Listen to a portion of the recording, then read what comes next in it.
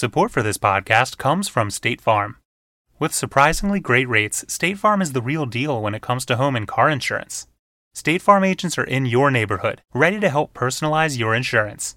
And you can manage your coverage, pay your bill, or even file a claim right from your phone with the State Farm mobile app. Visit statefarm.com today to get a great rate without sacrificing great service. That's statefarm.com. When you want the real deal, like a good neighbor, State Farm is there. Support for this podcast comes from Stella Artois. This summer, enjoy the life Artois. You can experience it anywhere, from your patio to the tidal basin. All it takes is being present, being there, with the people you love and a cold Stella Artois in hand. Wherever you are, you're never too far from the life Artois. Stella Artois. Please enjoy responsibly.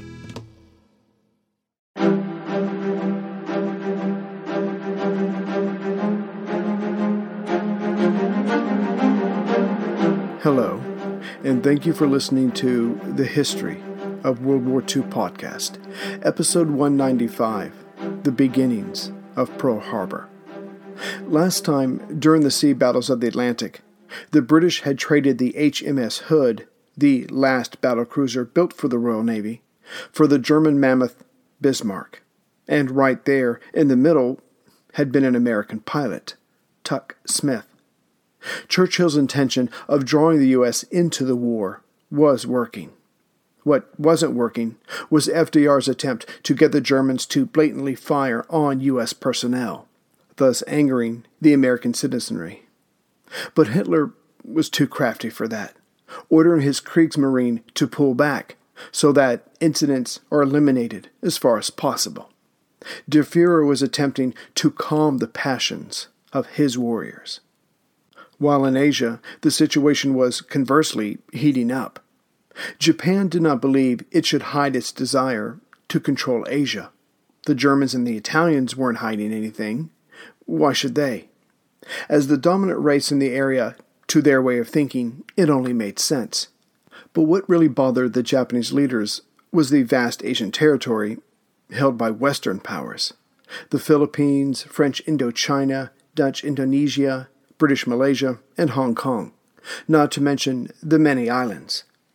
Just after the U.S. Pacific Fleet settled in at Pearl Harbor in May of 1940, Japan's foreign ministry announced its Greater East Asia Co-Prosperity Sphere.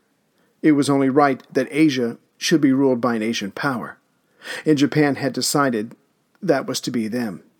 Asia for Asiatics was the popular phrase. And there were some non-Japanese Asians okay with this. It was about time that their part of the world was looked after and looked over by one of their own. And if the Western powers weren't willing to leave on their own, perhaps they would get the message with a sharp, short Japanese military victory. Again, this was not anything that was being hidden from the world. After Paris fell in June of 1940, Japan seized this opportunity to take northern French Indochina, modern Vietnam and Laos, mostly. FDR responded by increasing support to China, his only real active option, and embargoed any scrap metal going to Japan. But Tokyo answered this increase in diplomatic speak by signing the Tripartite Pact in September with Germany and Italy. And now that Japan had allies, some within the Japanese military, that was basically running the show, wanted to move even more boldly throughout Asia. As such, a frenzied momentum built up to end the issue and take on the Americans, the last remaining obstacle to dominating Asia. For those opposed to this, they were quickly silenced. Some were killed or figured out it was best to remain quiet. Those that wanted to pit themselves against America claimed that this coming war was the way of the gods, which made it even harder to argue against. Still, there was one who, unafraid, said that not only should Japan not join with Germany and Italy, but that war with the United States was to be avoided at all cost. This was Admiral Isoroku Yamamoto, who not only spoke English fluently, but had served 2 terms in the 1920s as naval attaché in Washington. In short, he understood the Navy of the United States better than any other Japanese naval officer. But again, even he was defying powerful forces. The self-important but quite efficient League of Diet members supporting the prosecution of the Holy War, who removed, even through murder, those that stood in their way, told Yamamoto he had to resign or die. But then in stepped his protege, current Naval Minister Admiral Yonai. Yonai had told Yamamoto to go to sea, to lead the combined fleet, Japan's main fighting force. Ironically, Yamamoto was safer out there. And yet Admiral Yamamoto, the son of a samurai, knew his duty was to the Emperor Hirohito and to his country. If the United States was to be engaged, it was Yamamoto's responsibility to design the surprise attack, for that's what it had to be. It had served Japan well in the Russo-Japanese War at the opening of the 20th century, and it would buy Japan the time it needed to secure Asia. Normally, Japan liked to draw an enemy in and strike its naval power with its own close to Japan's home ports for support. But that is not how the Americans and the British would be brought low. This time Japan had to project its own power far from home, at Pearl Harbor, where the U.S. Pacific Fleet was now based, and this meant aircraft. Yamamoto was a specialist in naval aviation, and he drew upon his knowledge to design the plan that would reduce America's strength in the Pacific with one mighty blow. As the Admiral described in his 9-page note, entitled Opinions on War Preparations, with the United States Pacific Navy humbled, Japan would have sufficient time to grab other Asian territory and solidify their hold on them. But also, if the attack at Pearl Harbor was harsh enough, Yamamoto, who had studied in the States for 2 years and believed he knew the Americans and their weaknesses, the United States would lose its heart to fight, certainly enough as to not be able to rebuild an entirely new navy and send it out east, to only then engage in an island-by-island campaign. No, the Americans were not disciplined enough. He ended his notes with, "The operation is a gamble, but a surprise attack will be the most effective way of holding the U.S. fleet in check, because this is what they will least expect." Yamamoto was right and wrong. His plan also called for simultaneous attacks on the Philippines, Singapore, and other Western-held territory. He wrote, "We should do our very best at the outset of the war with the United States, and we should have a first determination of deciding the fate of the war on its first day." Ironically, he was counting on Germany and Italy tying down Allied forces in Europe and the Atlantic, while the Japanese would soon dominate Southeast Asia.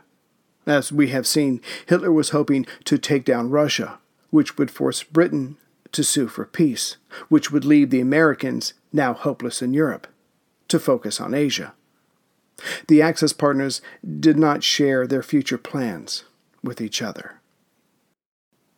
In time, Yamamoto's plans would be accepted and used against the United States, but more on this later.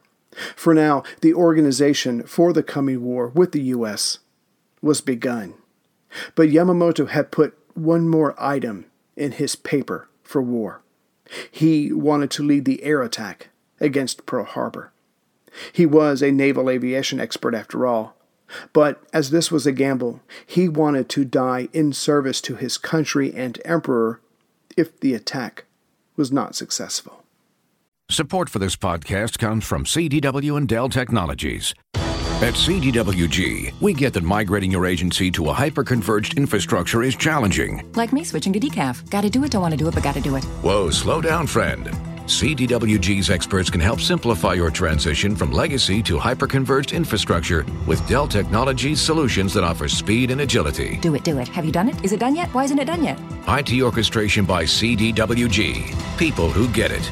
Find out more at cdwg.com/DellTech. As the gears of war slowly turned in Tokyo, rumors got out. Soon, some of them reached the U.S. ambassador there, Joseph Grew. He was informed by several other foreigners and even one Japanese official that if war came between the two countries, that the Japanese had a plan already drawn up to send an overwhelming force to Pearl Harbor. Grew did not believe a word of this. Tokyo was going to send a large force 4,000 miles to Pearl Harbor and strike without the United States having a clue of what was going on? Ridiculous. Still, prudence was always the best course. Grew sent word of this rumor to Secretary of State Cordell Hull. He sent it to the Secretary of War, Henry Stimson. Stimson passed it on to George Marshall, Army Chief of Staff.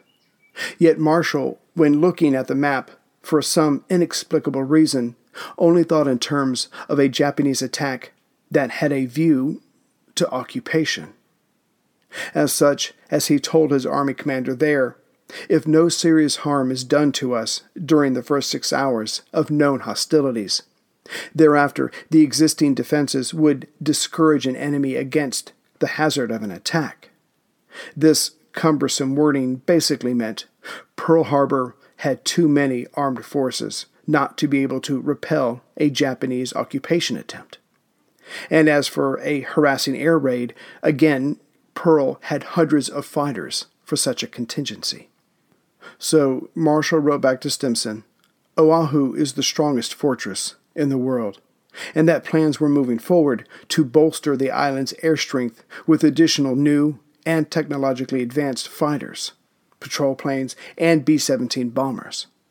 Pearl Harbor was, for all intents and purposes, impregnable. But of course, nothing is impossible. Just as Yamamoto's idea that one solid slap would crush American pride and bring her to the negotiating table. But in order for the gamble to pay off, Yamamoto had to know everything about the American forces at Pearl Harbor. So Takeo Yoshikawa left Japan in April of 1941. Yoshikawa had spent his youth developing his mind and body in order to serve the emperor when he grew up. His was the way of Bushido, the unquestioning and absolute loyalty of the samurai. Yet in 1936, he had to retire from the Imperial Navy due to a stomach ailment. However, the Navy brought him back when they found out he had been learning English. Ordered to learn everything he could about the U.S. Navy, Yoshikawa spent 3 years at the American desk of the Navy General Staff.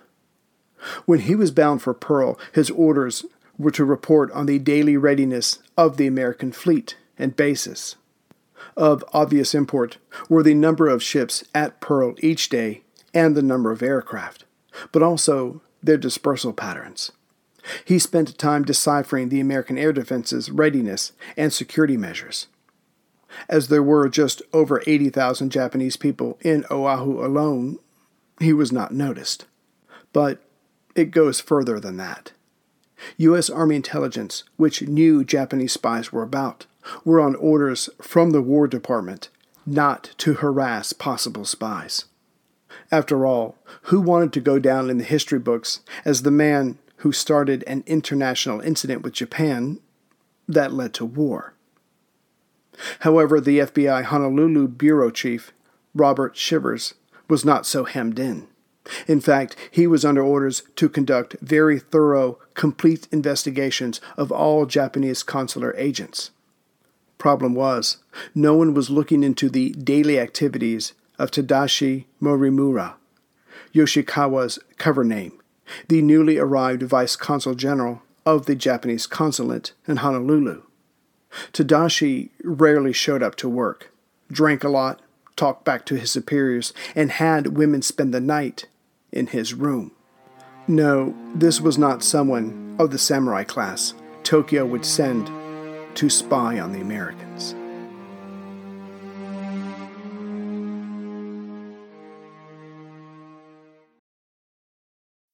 And now a game of Commercial Chicken, brought to you by Progressive, where we see how long Flo can go without talking about insurance. Ready? Go. So the the weather is just all over the place lately, right? One day it's hot, and the next day it's windy for a while. It's like, make up your mind already. Drivers who switch to Progressive could save big. Okay, you win. We can't help but save customers money. Progressive Casualty Insurance Company and Affiliates.